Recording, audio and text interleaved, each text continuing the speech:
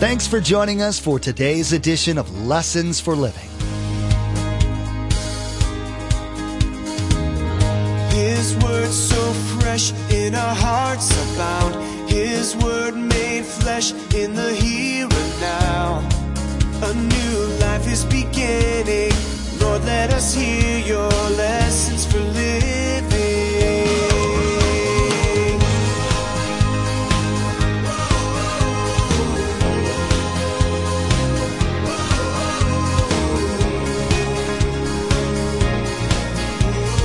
Lord, let us hear your lessons for living. God sent Jesus to earth to enable everyone, Jew, Gentile, white, black, Chinese, Malaysian, old, young, doesn't matter, man, woman, everyone to change and be like him. That's the purpose. And to understand that change, you're going to hear many times today that word see, change, before and after. Over the course of history, mankind has seen several moral, ethical, and political revolutions. From the abolition of slavery to women's voting rights, societies are constantly changing on a regular basis.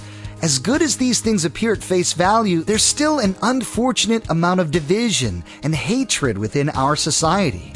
With that being the case, one must ask just how it is that we can experience a truly positive change. In today's message, Pastor Mark teaches us how the gospel gives us the ability to truly change for the better by transforming us into the likeness of Christ. Remember, there's quite a few ways to receive a copy of Pastor Mark's teaching. We'll be sharing all that information with you at the close of this broadcast. Now, here's Pastor Mark with part 1 of his message entitled, Before and After.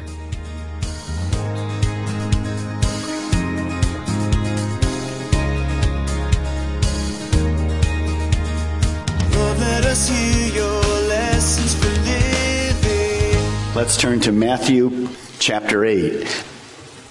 How many of you ladies this morning have straight hair naturally? Straight hair. You have straight hair, okay? How many of you ladies have curly hair? Okay? Now, I live with a woman, as you know, for 39 years.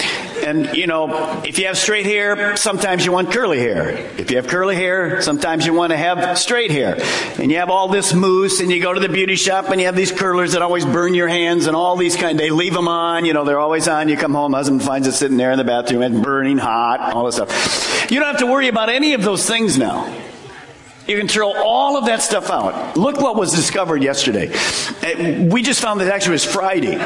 In England, they have found the little ball right at the bottom of the hair follicle, and they've taken the DNA out of it, and they've discovered a way now, and they're working on a pill or a shampoo. So you get up in the morning and go like, nah, this is going to be a curly day. Curly day? Incredible. This is a straight day. Pill, boom, there you are.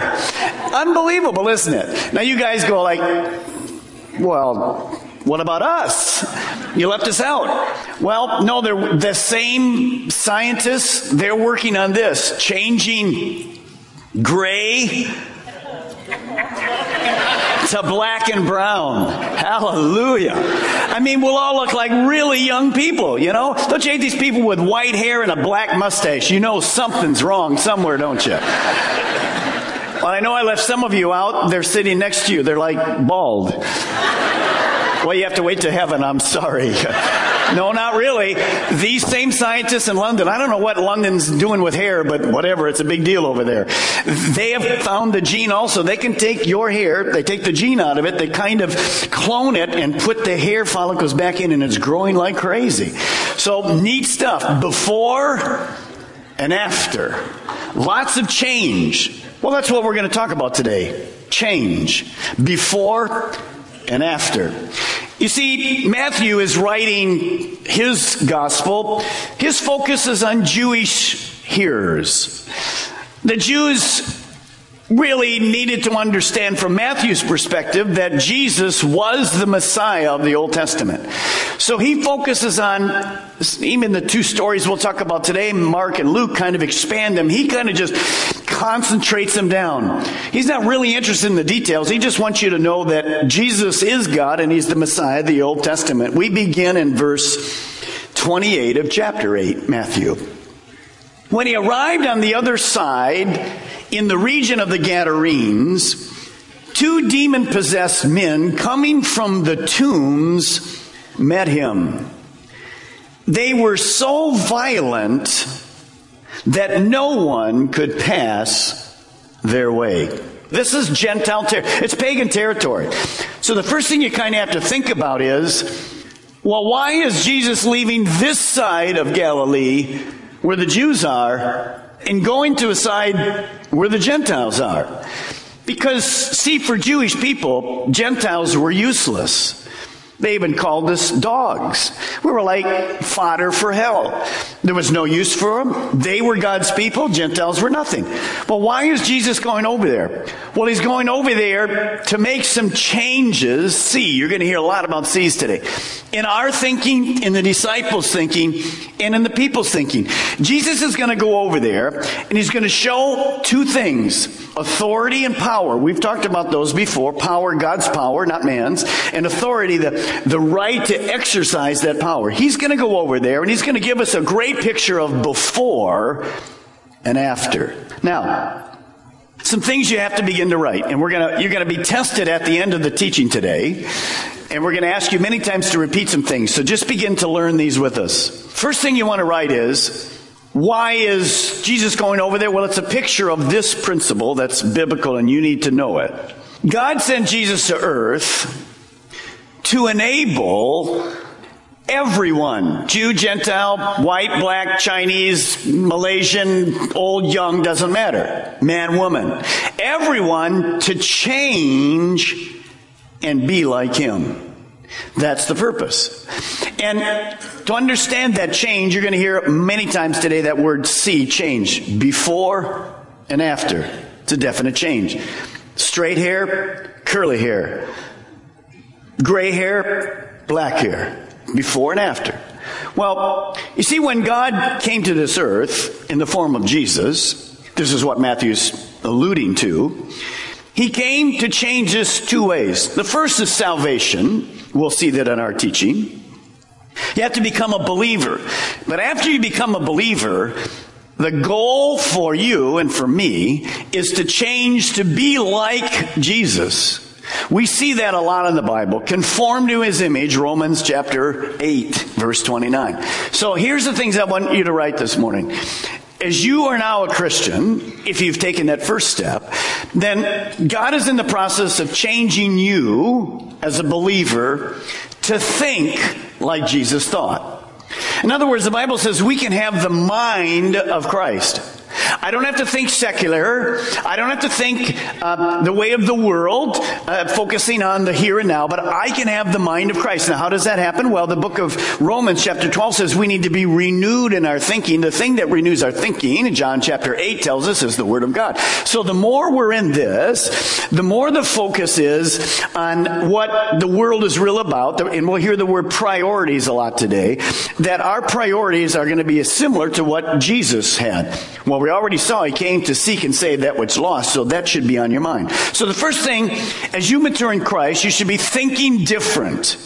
Now, the Bible says in Proverbs, if I think different, I'm going to act different. That moves us to the next 2 changes. Change to be like Jesus. That's the character of Jesus.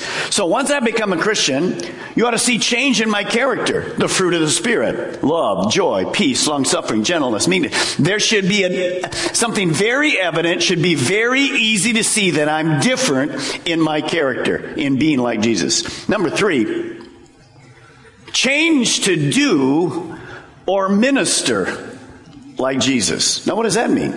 Well, remember Jesus said to his disciples, I'm getting ready to go back to heaven. I'm going to leave you, and you're going to carry on my ministry. You're going to do the things I was doing. And so that's true for all of us today. Now, change to do and to minister like Jesus.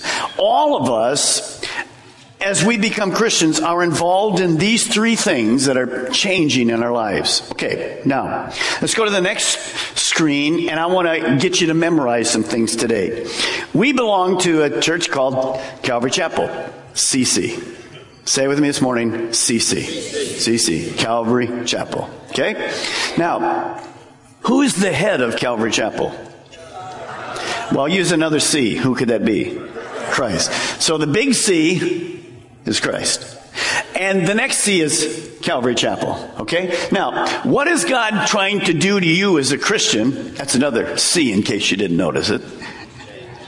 He's trying to CC. He's trying to change your character and your conduct. So that's the maturing process.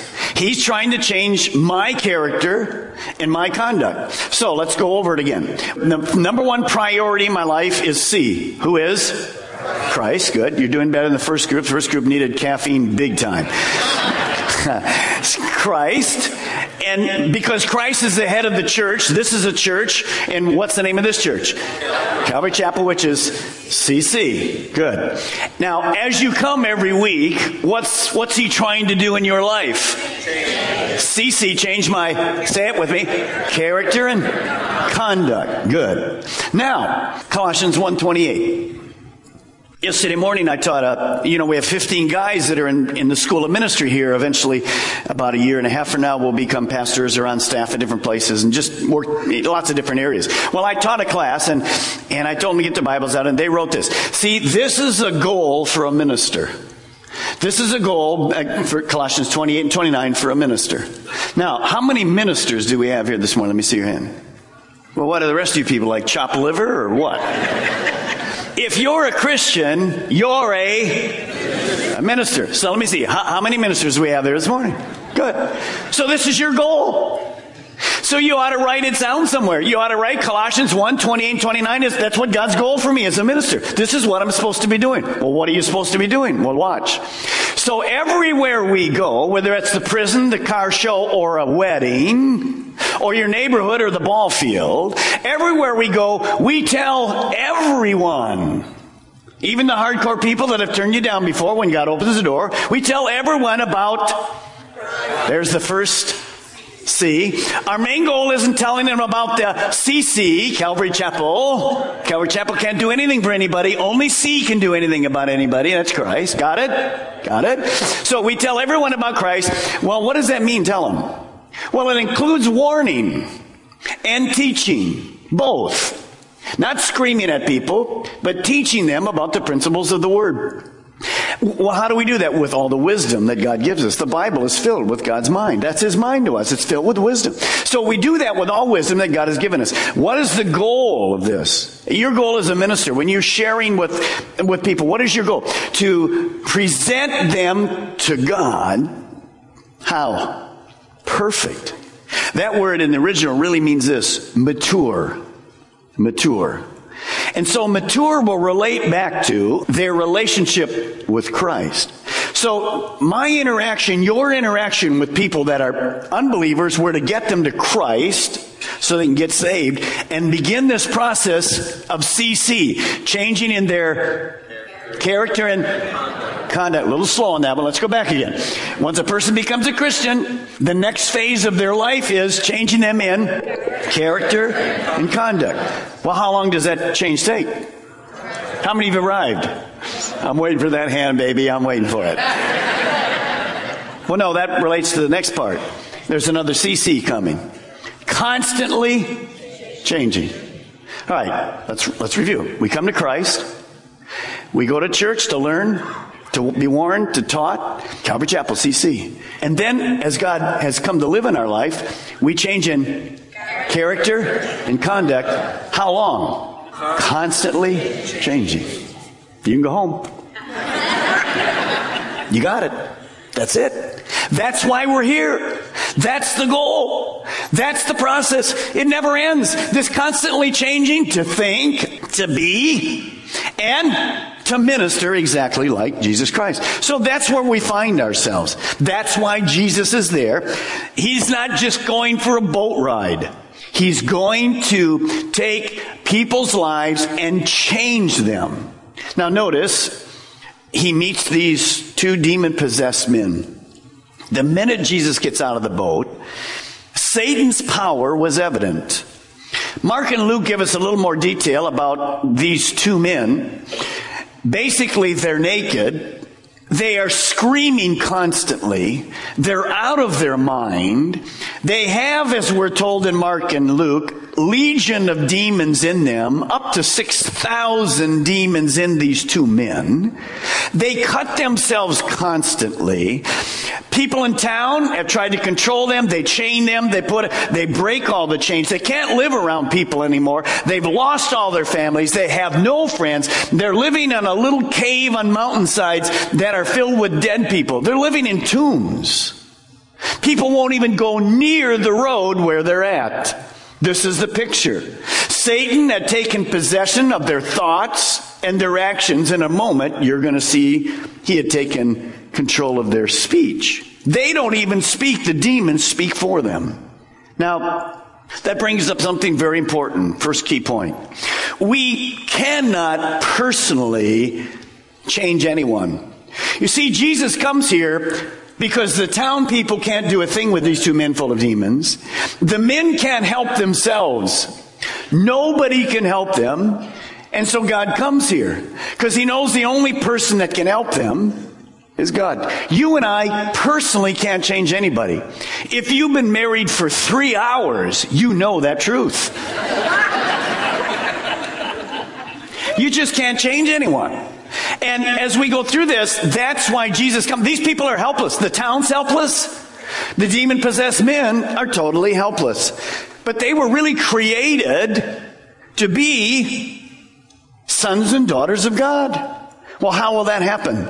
Well, it will happen because Jesus is going to end the picture. Change is coming because of Christ. You see, this is a wonderful picture. It's an actual story, but it's a picture of what happens with sin in our lives. Sin comes into our lives and it steals our life. It robs us like these men of self-control. Like these men, it destroys our family. It destroys our friends. It destroys our lives. Well, look at verse 29. These men shout back at Jesus. What do you want with us, Son of God? Have you come here to torture us before the appointed time? Now, I want you to pay special attention to this.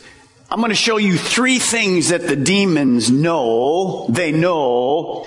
These 3 things the demons know, probably 75% of the people living on this earth don't know these 3 things. But the demons know them. That's very interesting to me. The first things the demons know is that Jesus is the Son of God. Notice what they say. Have you come to torture us, Son of God? What do you want to do with us? If you go out today and do a survey and you say to people, well, who is Jesus? Well, he's a good teacher. He's a nice man. I'm not sure he even lived. The demons don't believe any of that. Standing in front of them, they knew that was the Son of God. By the way, you go to Israel with us, we go to the Temple Mount, we go to the Dome of the Rock, and we see the Muslim temple. You know what's on the Muslim temple? God has no sons. Now don't let people say to you that Allah is the same God as our God. Wrong. God has a son. His name is Jesus. It's the first C. That's what changed you and me. So these demons, you say, well, how do they know he's the Son of God? Well, they were with him in the beginning when the world was created. By the way, the demons wouldn't argue evolution with you. They didn't see a big bang. They saw God create the earth in 6 days. You say, Pastor Mark, you're like stupid. No, you're stupid for believing evolution. The Bible tells me how. You say, well, he can't do that. Says who? You? No, he can. He did. Now, we go through, and the second point is this. The demons knew that Jesus had all power and authority. How do I know that? They say, what are you going to do with us? They'd say, well, we're going to fight you. I wonder who will win. They say, what are you going to do with us? If you drive out of here today and head down Wickham and you speed, I don't know how you'd ever do that on Wickham, but you speed. and some of our finest pull you over and they roll down the window. You're going to see in a moment, they beg Jesus. Well, they beg Jesus. When you beg somebody, who's in control? The person you're begging is in control. So the window rolls down and you say, officer, I just came from C. Church, don't ever say if you were speeding CC. We don't speed in this church. Christians from Calvary Chapel never speed.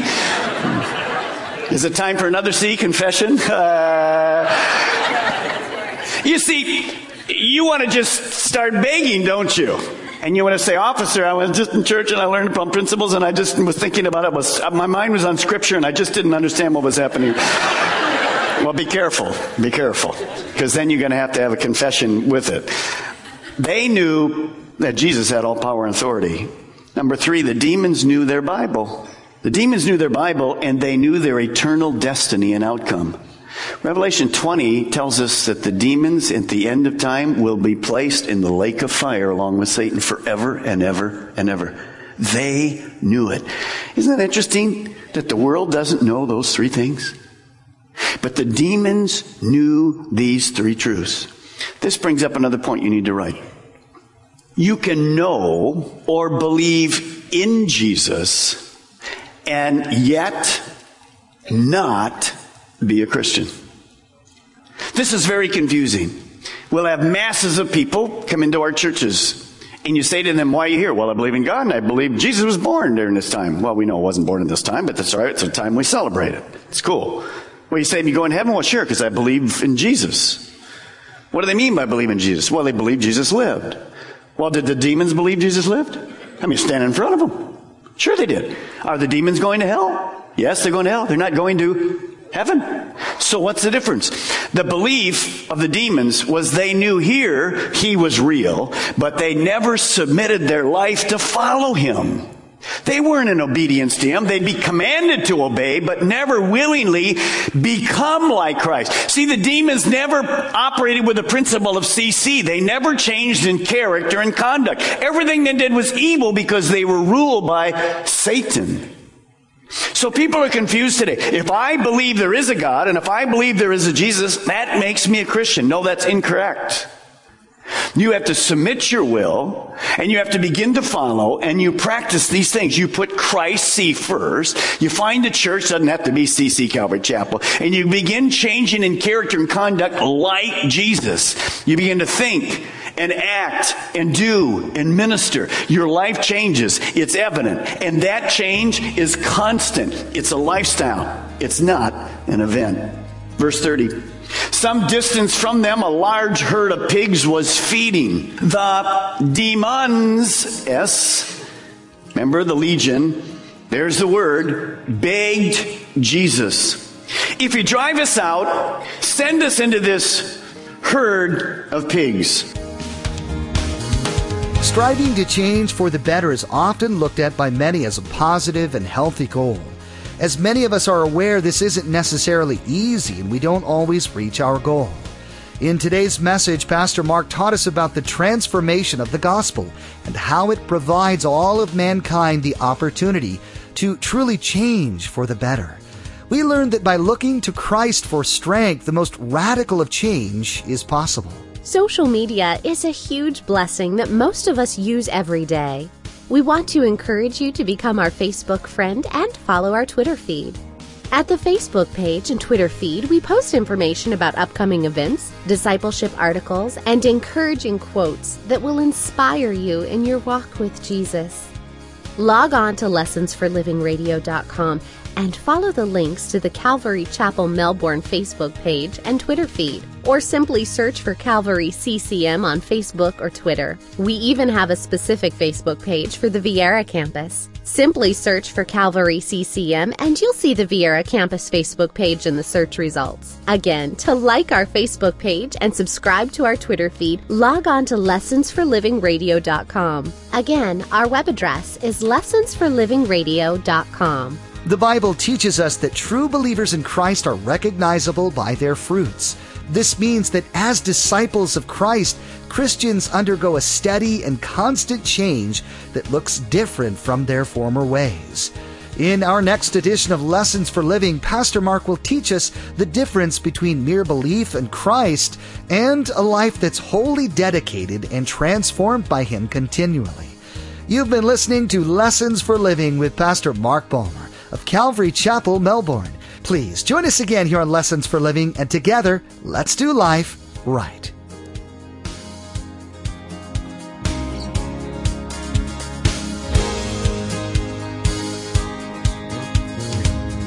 Our eyes have seen and our ears have heard His word made flesh in a herd.